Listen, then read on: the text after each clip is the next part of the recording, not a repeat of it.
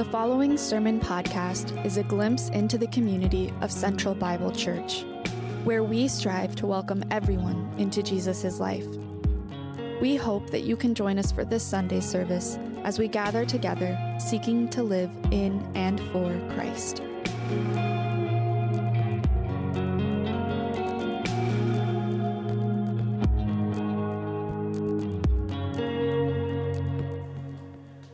Good morning, guys. It's good to see you.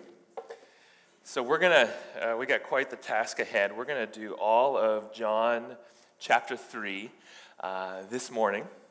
So you can turn there in your Bibles. I want to share, kind of just begin with a story.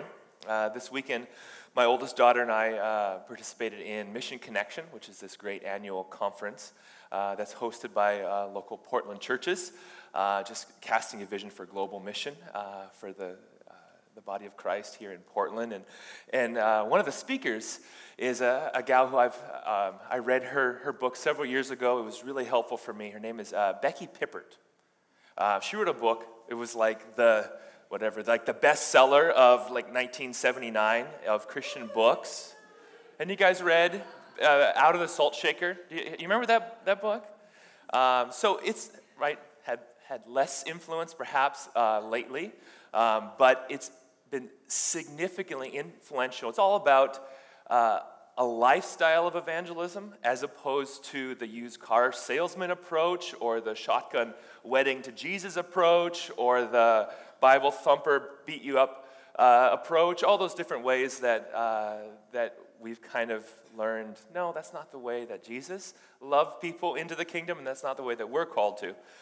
So she was talking about that in the 1970s, and I didn't realize, but she had actually ministered on the campus of Reed College when she was a college student, and that's kind of where she learned how to talk to secular people. And so anyway, she's sharing, and she shares this story that connects with our text this morning, and with all of the misunderstandings and I think offensiveness of the term born again. Okay, and kind of how that's used in our culture. So she's sharing this story, and she's an older woman now, right? And she's looking for a new hairdresser, and she talks to a friend. She says, "Oh, you got to go visit my hairdresser. Her name is was it Martha? It was Mary. There, I'm mixing up Martha's and Mary's. It was Mary, and she's like, "Oh, okay." And so she makes an appointment, makes an arrangement. Make sure you go see Mary. And she shows up at the salon, and Mary is not there, but Martha's available. So she's like, "Well, will you see Martha?" And she's wondering, well, do they have a brother named Lazarus? Like, this is really interesting. But sure, I'll go see Martha. And so she's happy with her haircut, and she begins to go back to her several times, and she loves Jesus, and she shares her life. As she bubbles over with her joy, she shares Jesus, right? And so she's getting to know her hairdresser, asking her questions about her life, and she says the first time that she was there, her hairdresser kind of was talking about her family, and she whispered over. She's like, "Yeah, I have a younger brother, and he's one of those born again Christians." And it's this term, right, that comes with all this baggage of those types, right? And so Becky has to kind of, in her own way, share, well, yeah, I believe in Jesus, and that's actually kind of my job. Like I teach people how to share Jesus. And so in a later visit, the gal is sharing how, yeah, my younger brother, man, he's read like every Christian book out there. Like he just is always reading all this Christian stuff. And she goes, as a matter of fact, I actually write a bunch of Christian books. I've written about a dozen of them. And some of them are bestsellers. And she's like, "Really?" He's like, "Yeah, well, ask him if he's ever read Out of the Salt Shaker." And she's like, "Okay, I'll do that." So here's the funny part. So she talks to her brother and says, "Hey, yeah, have you heard of this book, Out of the Salt Shaker?" And he goes, "What? That book changed my life." He's like, "I read that 9 years ago. It was 7. Thank you. My daughter has so much better memory than me. I was playing with those two numbers. Keep helping me out. Keep helping me out if you need to. Okay, 7 years ago, that changed my life. No, actually, I'm joking, because she will. That's enough. We'll talk afterwards. And so she's like, yeah, I read it 7 years ago. It changed my life. And he's like, but how do you know about it? And she goes, well, I'm cutting her hair. And he's like, really? You're cutting Becky Pippard's hair? That's amazing. And then the brother shares the story. He says, this is why it was so impactful for me. He said, and she describes how on the phone he starts crying. And she's like, why are you crying? And she said, and the brother says, he said, I read the book, and after I finished it, I got on my knees, and I said, God, would you send a woman with a personality like Becky to go talk to my sister? And he's like, God, please, would you? So he's been praying for his sister all these years. And then he's like, but I didn't think he'd actually send her Becky Pippard herself, right? So now as Becky's getting to know her more and sharing Jesus with her, this woman experiences and becomes one of these born-again Christians, right? And the guy was engaged, and so she invites Becky to her wedding and sits Becky next to her brother. And so a story of, right, God's timing, right? And apparently God couldn't find anyone else with a personality like her, so he had to send her Becky herself. Awesome talk. Look up the missionconnection.org, I think, is listening to. But that term, that phrase, born again, what does it mean and what does it symbolize in our culture is that question I want to wrestle through. And what we're going to do, we're going to read through all of John 3. I'm going to just make a few little comments as we go through it. And then we're going to end the sermon asking a few questions about what that concept, that term isn't, what it is, and why it's essential. Okay, that's where we're going. Let's start in prayer, though. Lord God, would you help me now as I teach through your scripture and as we wrestle with what it means to be born again and what it doesn't mean. God, help us to even experience that this morning, that you would, by your Holy Spirit, bring new life to your people and to those who have not known it before. And I pray in Jesus' name, amen. Okay, so we'll begin in John 3, verse 1.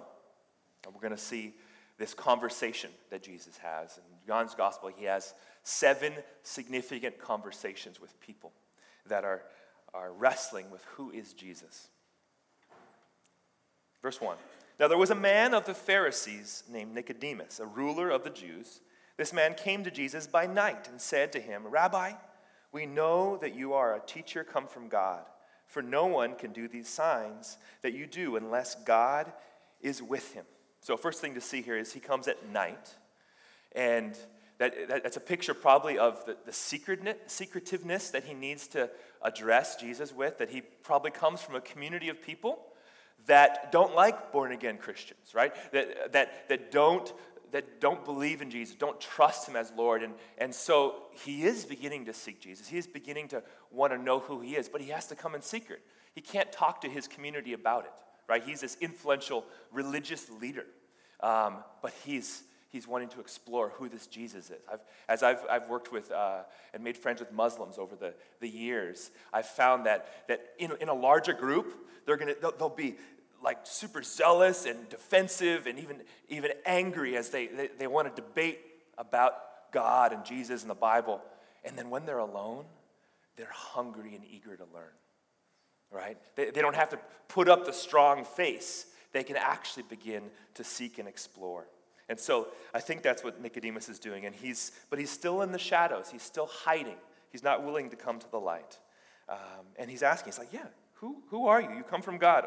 But essentially, are you anything more than that? We know you're a teacher. We know you've done these amazing things. But are you more? Are you Messiah? Are you Savior? He's wondering that. Verse 3, Jesus answered him, Truly, truly, I say to you, unless one is born again, he cannot see the kingdom of God.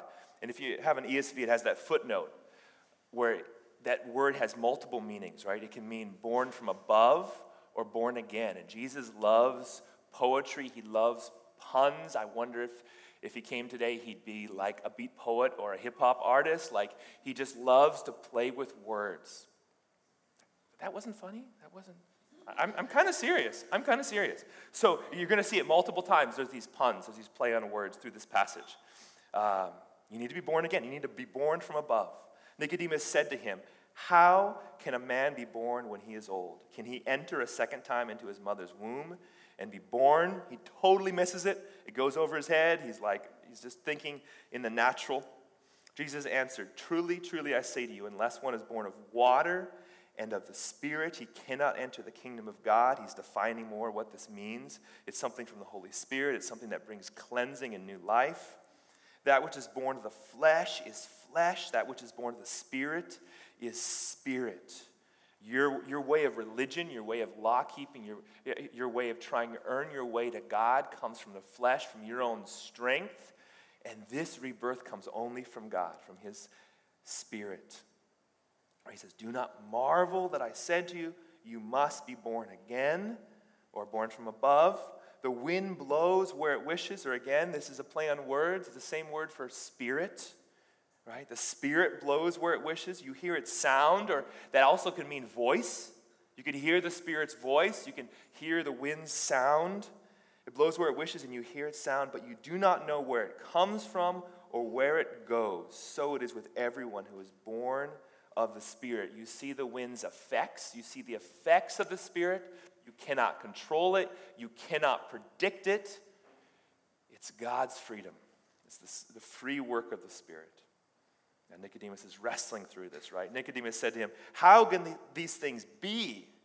Jesus answered him, "Are you the teacher of Israel, and yet you do not understand these things? Truly, truly, I say to you, we speak of what we know and bear witness to what we have seen, but you do not receive our testimony." And again, if you have an ESV, there's a footnote there speaking that the yous here are plural. And so just like Nicodemus came to him and said, "We know that you're a teacher come from God," he's speaking of like both for his religious community, but I think also he's speaking for the readers. Like we know he's a good teacher. We know there's something amazing about this man, but is there something more?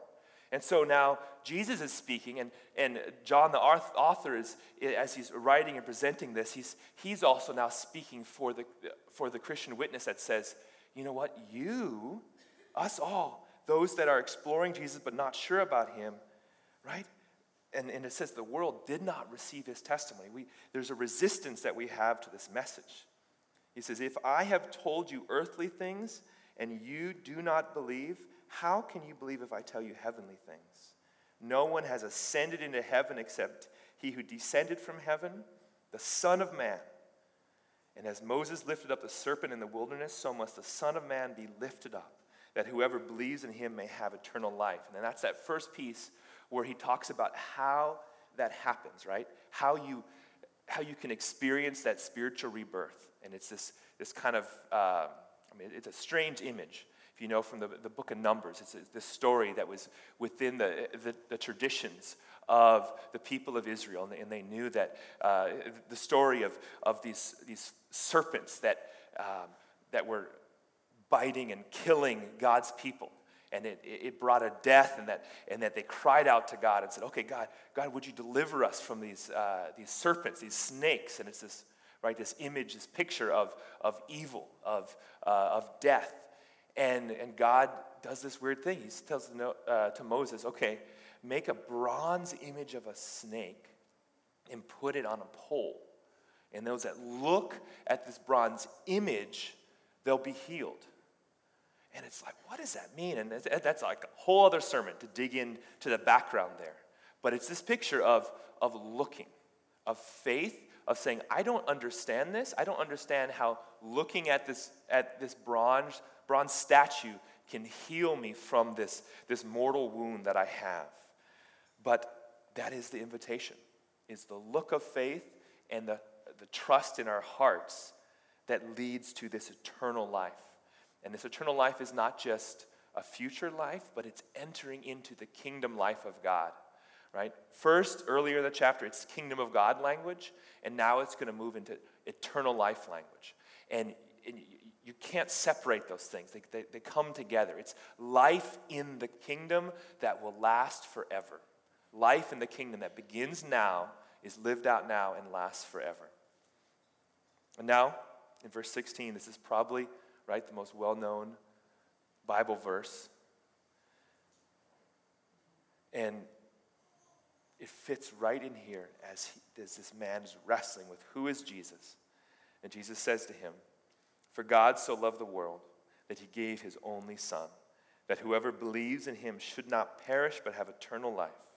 For God did not send his Son into the world to condemn the world, but in order that the world might be saved through him. Whoever believes in him is not condemned, but whoever does not believe is condemned already because he has not believed in the name of the only Son of God." Just a couple points from John 3:16. The display of God's love is in what he would sacrifice for the world, right? So it's the sacrifice of the Son. Paul says it like this in Romans 8, right? He who did not spare his own Son, but delivered him up for us all, how will he not also with him give us all things? If he did the unthinkable, the impossible, then we can trust him for all the little things, right? Does God love me? Does God like me? Does God want to be with me? He says, this is how much I love you, right? He stretches out his hands on the cross. I love you this much. This is the giving of the Son. And then the other piece of the display of the extent of God's love is that it's not just for the nation of Israel. It's not, for God so loved his people, or God loved his elect, his chosen ones. It says he loved the world. The love of God is displayed in the full extent of the world. And in John's literature, in the gospel and his writings, the world is always in rebellion against God. This is the world system. This is people that are in active rebellion against God, actively rejecting him and his truth. And God comes to us in that place while we're still enemies, and he dies for us, right? While we're still enemies. That's the extent and wonder of God's love. Now it's going to come in this image of light and darkness. I'll start again in verse 19. It says, "And this is the judgment. The light has come into the world, and people loved the darkness rather than the light, because their works were evil. For everyone who does wicked things hates the light and does not come to the light, lest his works should be exposed. But whoever does what is true comes to the light, so that it may be clearly seen that his works have been carried out in God." It's this picture of God's judgment is that he shines light. That we're living in the shadow. When we have shame, right, we hide, we cover up. And the light, it's an invitation, right? But the invitation is you have to be willing to step into that light. And the judgment is, if you have shame, if you have to hide from God, the light exposes it. And you say, I don't want the light. I need to run from the light. And the good news of this spiritual rebirth, and we're gonna get there more at the end, is that he does the washing. Right? It's kind of like you wake up in the morning and you are not fit for public, right, display. Right? You get up, you gotta prepare yourself to get out into the world in multiple respects, right? And man, that brings a flashback to I'm living in Hawaii. We're church planting. I'm kind of a newlywed, and it's my birthday. And my wife has this wonderful idea to surprise me for my birthday by inviting the church to come at like 5:30 a.m. into our house and have a big party. And she's going to cook me this wonderful breakfast. And they're all going to be really quiet. And I'm just going to like open the bedroom door and step out into the living room and like, surprise! Oh man, haven't thought about that. It's like flashbacks. Okay, so it's like that, right? You're not ready to see the world or have the church show up in your living room, right? Okay. I love you, dear. That was actually, it was not as bad as it sounded. But this promise of spiritual rebirth is God saying, I'm going to take away your shame. I'm going to clothe you in my righteousness. I'm going to wash you clean. I'm going to give you new life so that you have nothing to be ashamed of, so that you can step out. And the cleansing is already done. It's been done for you. And he's saying all of your work to try to get ready to be seen by the world, it doesn't work when you're stepping out to see God, right? In his holiness, in his glory, right? He's the one, right? The church is invited over, and like nothing that we do gets us ready to open that bedroom door and be like, here I am, God. He has to do that work. He has to prepare us for himself. Now we're gonna change scenes. And we're going to see a contrast between this guy Nicodemus who's seeking, I think he's really genuine, but he's still in the shadows. He's not willing to come into the light. And then you're going to see John the Baptist, who has come into the light and he's basking in it. He loves it. Verse 22, and after this, Jesus and his disciples went into the Judean countryside, and he remained there with them and was baptizing. John also was baptizing at Aenon near Salem, because water was plentiful there, and people were coming and being baptized, for John had not yet been put in prison. Now a discussion arose between some of John's disciples and a Jew over purification. This was really big in Jewish religion and Jewish culture. Purification. How can you be washed clean? And a lot of the exterior washings, right, tried to deal with the heart, but couldn't. I remember a conversation with an Ethiopian Muslim background believer who's a follower of Jesus and an evangelist, and he says, I talk to my Muslim brothers, and I tell them, okay, you wash, right? And they have to go every time they go to the mosque, every time they say their prayers, they have to wash. And he's like, okay, you sin with your hands, what do you do? And he said, oh, you wash your hands. Yeah, you sin with your words, what do you do? Oh, you wash your mouth. He says, what do you do when you sin with your heart? And they go, I don't know. What do we do? And he says, come back tomorrow. I will tell you. That's what they wrestle with. What do we do with our hearts? How do we get clean? Right? Verse 26, and they came to John and said to him, Rabbi, he who was with you across the Jordan, to whom you bore witness, look, he is baptizing, right? He is performing ceremonial washings for people, and all are going to him. John answered, a person cannot receive even one thing unless it is given him from heaven. You yourselves bear me witness that I said, I am not the Christ, but I have been sent before him. The one who has the bride is the bridegroom. The friend of the bridegroom who stands and hears him rejoices greatly at the bridegroom's voice. Therefore, this joy of mine is now complete. He must increase, but I must decrease. You see, he's just overflowing with joy. They're saying, and you kind of get the context. John is a rabbi, right? And his disciples, his followers, they have prestige because their rabbi has prestige. It's like, well, I studied under so-and-so, Dr. So-and-so, PhD so-and-so, right? I studied under so-and-so rabbi. And like, wow, you're really great. You're something. And so they're really disturbed because the rabbi that they chose is losing his following to this other rabbi, to Jesus. And they're like, God, John, you got to work on your PR. This is not working well. People are not receiving your baptism. They're going to Jesus. And his disciples are baptizing them. Come on. We'll work on something. And he's like, guys, it's not about me. I'm not worried about losing my following. In fact, this is the plan from the beginning. I must decrease, he must increase. And he says, and my joy is complete. He has a joy in seeing Jesus honored and seeing Jesus meet his bride, meet his people, right? That goes back to that image of Jesus has to prepare his bride for himself, and he's doing that. And John's just stoked. He loves that.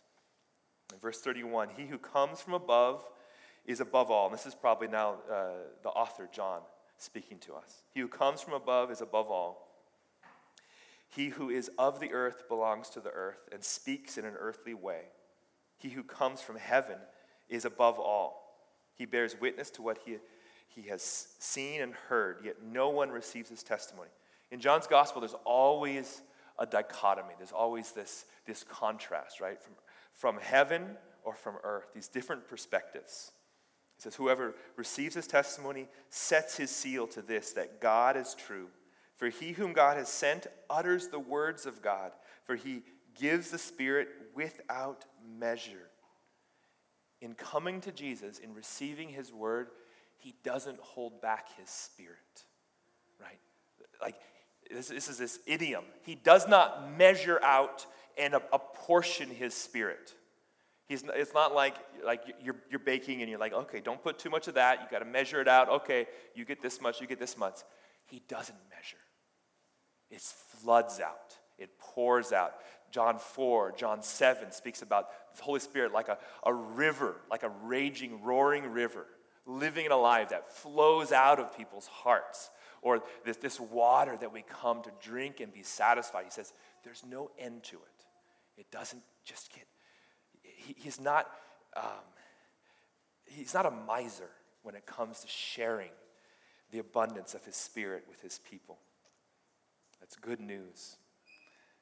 Right? He says, whoever believes in the Son has eternal life. Whoever does not obey the Son shall not see life, but the wrath of God remains on him. So that's our text. That's the good news that we have presented to us. Now, just with the few minutes we have remaining, I want to dig in and focus in on this theme of being born again. What doesn't it mean? What does it mean? And why is it foundational? Why is it essential? Why, if we miss this, we miss it all when it comes to knowing Jesus. So first, what it doesn't mean. And I think immediately of that story that Becky tells of he's a born-again Christian. Right? That the idea that this can be a label that then characterizes someone's cultural, political, and religious viewpoints. Now, I understand kind of why that label kind of historically emerged, and that Christians that identify as evangelicals that value people experiencing conversion and genuine transformation, like, okay, I understand that label kind of applied, and some of you may feel comfortable using that label to describe yourself. But here's the problem with it, right? You can use the label, I'm a Christian, right? We could say you can be a confessing Christian, you can be a confessing born again, right, in quotation marks, and you cannot know God at all. And have never met Jesus, and have never experienced a spiritual rebirth. Right? And at the same time, and I've experienced this in the Muslim world, you can have a vital, powerful, life-transforming relationship with Jesus so that you proclaim his name to the face of persecution and arrest, imprisonment, and death. And yet you do not self-identify with the label Christian or born again. It doesn't work as a label because it's talking about an inner heart reality that we cannot measure. Right? Man measures. We look at people. We write doctrinal statements. We create our camps. And these people in this camp. No. This reality, spiritual rebirth, transcends the camps and the labels that people form, whether it's our own self-made labels or it's the labels that the world puts on us. Okay? Both of them are unsatisfactory to get at the heart of this reality. So whatever label you want to use to describe yourself, born again is not a good label. It's a work of God that he has to do in our hearts. Now, as I think about Here's the other weakness of this as a label, and also just what it doesn't mean. In the secular culture, as secular people try to make sense of why are there still Christians in the world, right? That's a problem for the secular worldview, because they're so convinced that they have moved past that backwards thinking, right, and that archaic medieval type of thinking, that it doesn't make sense to them that there's genuinely balanced, intelligent, thoughtful people that still believe in the Bible, right? That a well-balanced person, that just doesn't make sense that you take this seriously. So that's a problem that the secular world wrestles with, right? Some Christians, you're I don't know, that makes sense. You're just weird, right? So the secular worldview can say, okay, I can put you in a box. But for just normal, well-balanced people, it doesn't fit. So they have to explain it away. Either they explain it away because they say, oh yeah, well, you were born in a Christian family, right? So you have held on to your religious cultural roots. And that's why. And so your faith is just, it's just the remnants of a bygone era because that's what you were raised in. Okay, that's why you're a Christian. Not because you've really thought deeply about it or had a real encounter with a living God. It's just because of your parents and their parents before them. That's the first way to explain it away. The second way to explain it away is that finding your higher power is just a step in a 12-step recovery process. And so former addicts are allowed to be radical Christians. And we can explain that away because, of course, you wrecked your life. You're a highly unbalanced person, and you needed religion to get your act together, right? And so, oh yeah, okay, yeah, he was homeless, he was on the street, and blah, blah, blah, and now he had a born-again experience, and I'm happy for him. I'm glad he's back to normal society, and he needed religion to do that for him. I don't need religion to do that. Right? I'm just a smart, well-balanced person. That's the other way that faith is explained away. Okay? This miracle that we're talking about, this spiritual rebirth, doesn't fit any of those categories. It's not a religious, political label. It's not the result of being born into a Christian religious family. And it is not simply a functional, opiate to help you get over your addictions. Though the gospel is powerful to do that. But you just can't explain it away like that, right? The Holy Spirit is, as he says, it's the wind. It blows. You cannot explain it. You cannot control it. It's beyond what we measure and what the secular mindset wants to, kind of the box it wants to put it in. That's what it doesn't mean.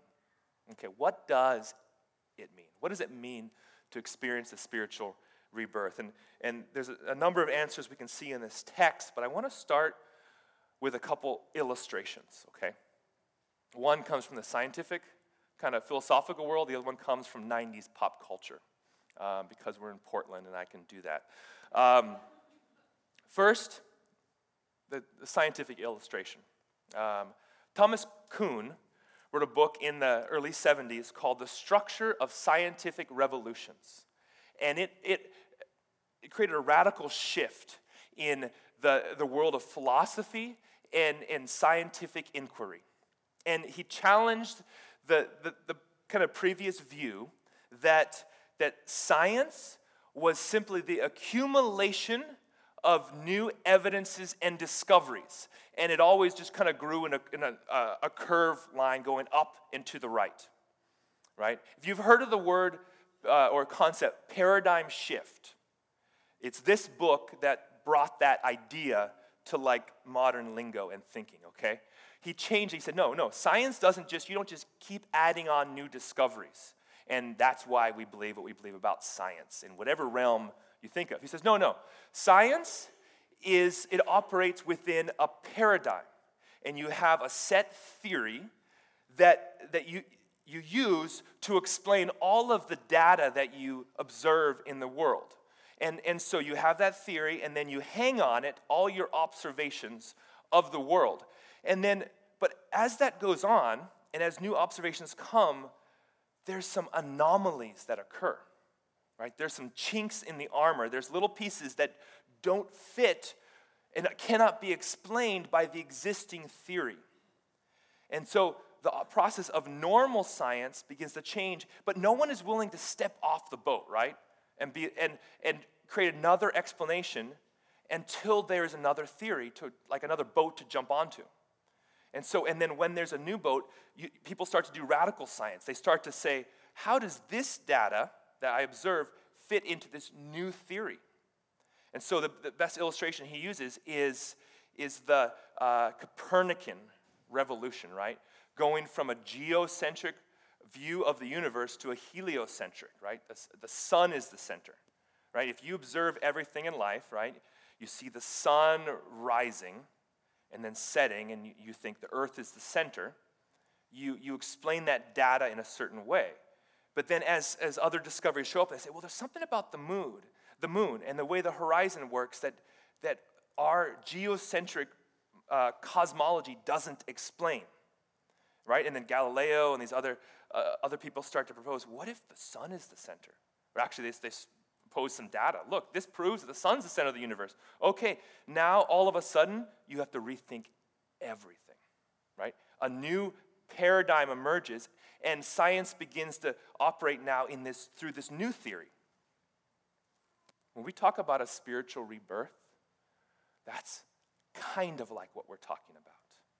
That it's not turning over a new leaf, it's an entire transformation of paradigm, of thinking. You have to, where it's like the egocentric universe. That's me. I'm at the center.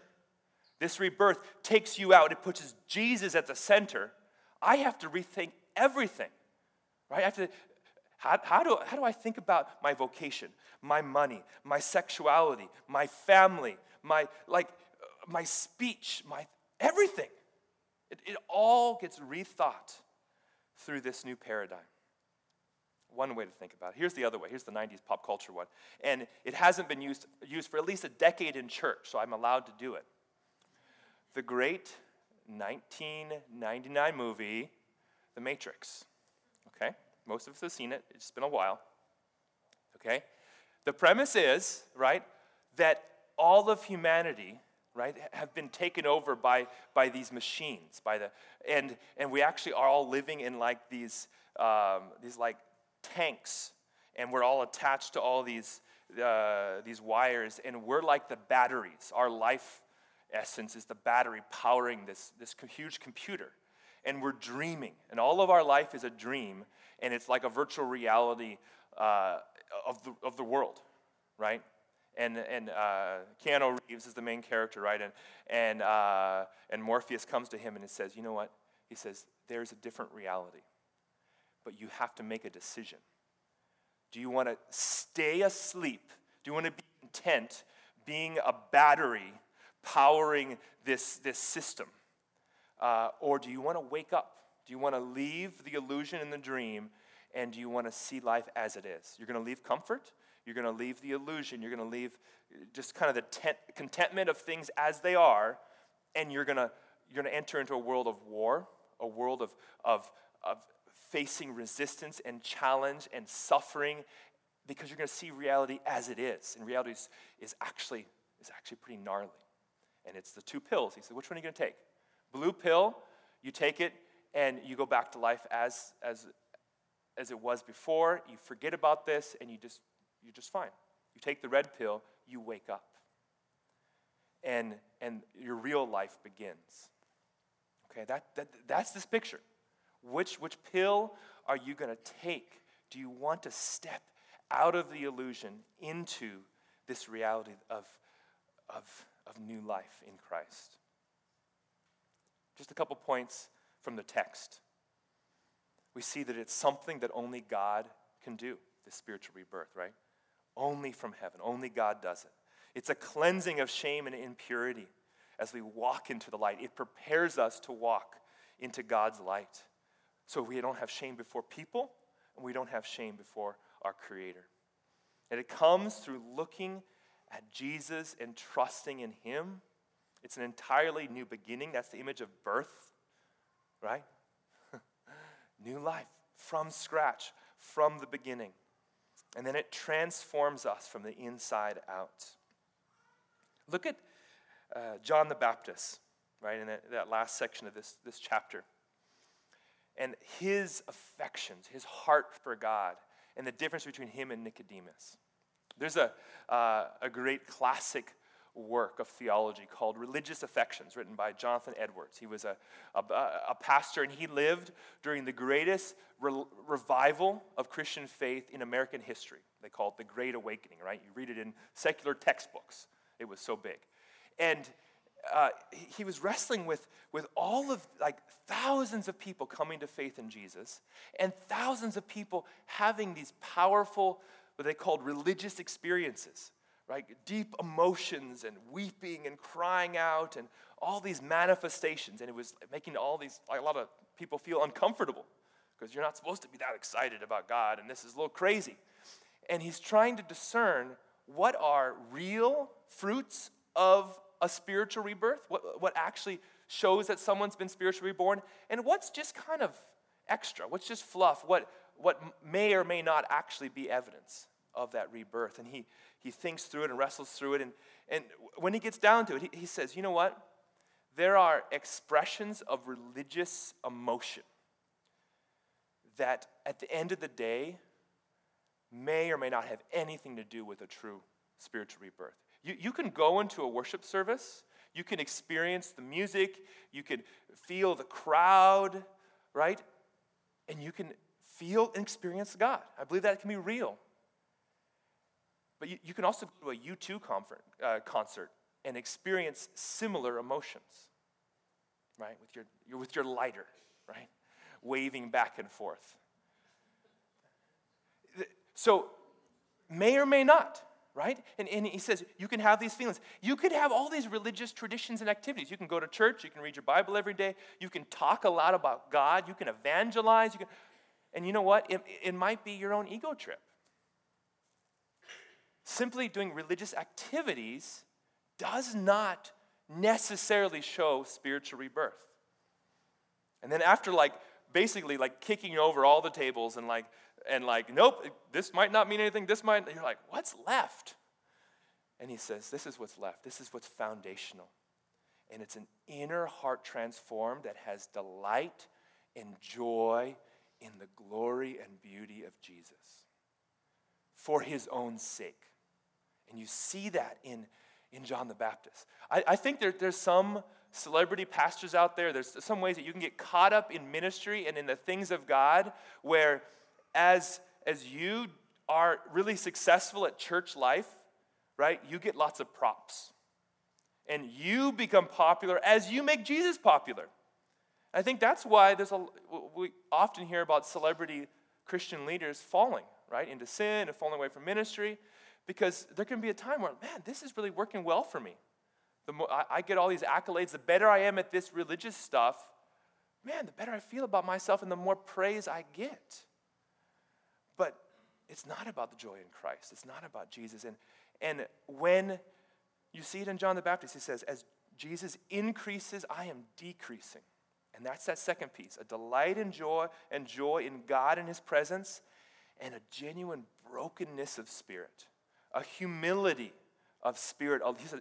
Edwards describes this lowliness of spirit where the word humble just doesn't get to it, right? But there's just this, and you know it when you see it, of a tenderness and softness of heart of someone that's been in the presence of God that you look at and you're like, I know people like this where you go into the conversation and you know, man, that guy or that gal, they're amazing. They've lived faithfully with Jesus for years. They've accomplished all these great things. They're just awesome. They're so much smarter than me. They're so much holier than all those things, right? And then you come away from the conversation somehow being convinced that you were the one blessing them, right?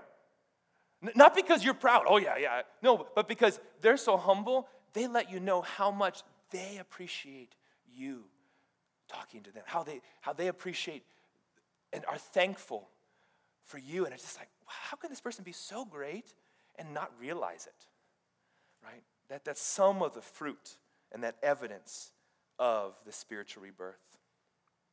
And then finally, in closing, why is this essential? 3:7 says it so clear. You must be born again. He says, don't marvel at it. Don't be surprised at it. This is true. You must be born again. And there's at least two reasons for that, and that's what we'll end on.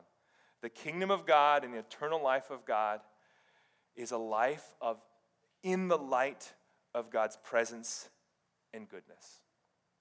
And as I said before, we cannot enter that presence on our own, cleaning up ourselves, getting our own act together. It's not about just turning over a new leaf. I'm just going to find a new community, and it's going to be the Christians instead of the drug addicts or the punk rockers or whatever, right? No, it's this transformation that only God does. He washes us clean. He clothes us in Jesus' righteousness.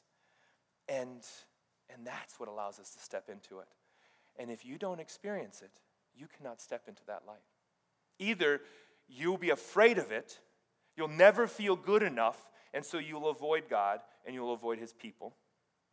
Or you will boldly step into it and be under God's wrath and be under his judgment. And I know in our culture we have a hard time with that idea. But this is what it says. This is the judgment. Light comes into the world. That's the judgment. He just shines his light. He just shows who he is. And we have that decision. Are we going to step into it? Now, we like to hold judgment for ourselves, right? I want to be the judge of myself and my life and of every one of you. Because then I feel better about myself. And the call to believe in God as the just judge is to say, God, you're the only one who is good enough, holy enough, loving and merciful enough to be trusted with the authority to judge. I can't do that. And so when I give that up and then I just confess, okay, God is a just judge. He's a good father. He's a loving, merciful God, but he's a just judge. When I say that, I just mean I'm not in charge anymore. I don't get to judge. God does, and I trust it to him. That's what it means to believe in God as judge. And when I keep it, when I say, no, yeah, God is an angry judge, I don't believe in that. I'm saying, I'm going to be judge. That's what leads to chaos and brokenness in our lives. Right? We know this. A society of anarchy is when everyone gets to be judge. Right? Judge, jury, executioner, right? That's our jobs. But we know if we want a just and civil society, we need to outsource judgment, right? We outsource it to a judicial system. We outsource it to a legal system. And we have a very imperfect legal system, right? But when it works, we are so thankful for it. We know that inherently, intrinsically, in all of society. But somehow we think in our relationship with God, he doesn't get to be judge. I got to be judge. No. Just like we don't cap our neighbor because he does something we don't like, right? We entrust it to our legal system, the issues that we have. In the same way, we got to trust judgment to God. And he invites us into eternal life. And there is joy in that. And I want to invite you this morning, wherever you're at, take the red pill. Be willing to wake up from your slumber, from your comfort, from keeping yourself on the throne. And for those of us that have been believers for many years, and we're and kind of go back and check the date of when we ate the red pill, I want to warn you. You can't rest on your laurels. This spiritual rebirth is a historical event. It happens once. But it is evidenced by a persevering faith that continues.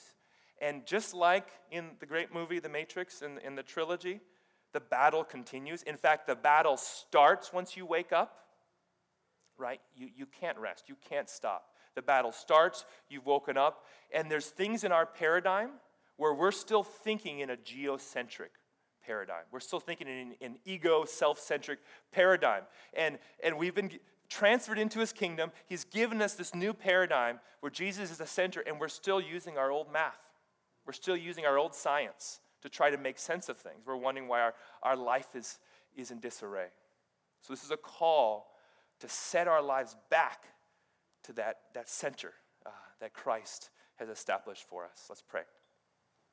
Lord Jesus, thank you that you are worthy, that we can trust you with judgment, that you will take care of things, you will set things to rights. Thank you that we can trust you with our shame, with our nakedness, with our sin and our brokenness, and that you say, I will wash you clean. And I think of that picture of baptism, that he washes us clean, and we rise up again, a new life, a new person, and we still have old ways of thinking. Our appetites and our tastes and our affections still sometimes reek of that old life. So God, would you cleanse us anew? Would you set us straight in our paradigm, in our thinking, in our feeling, in our way of living? Thank you for your people and for this church and your gospel. In Jesus' name we pray. Amen.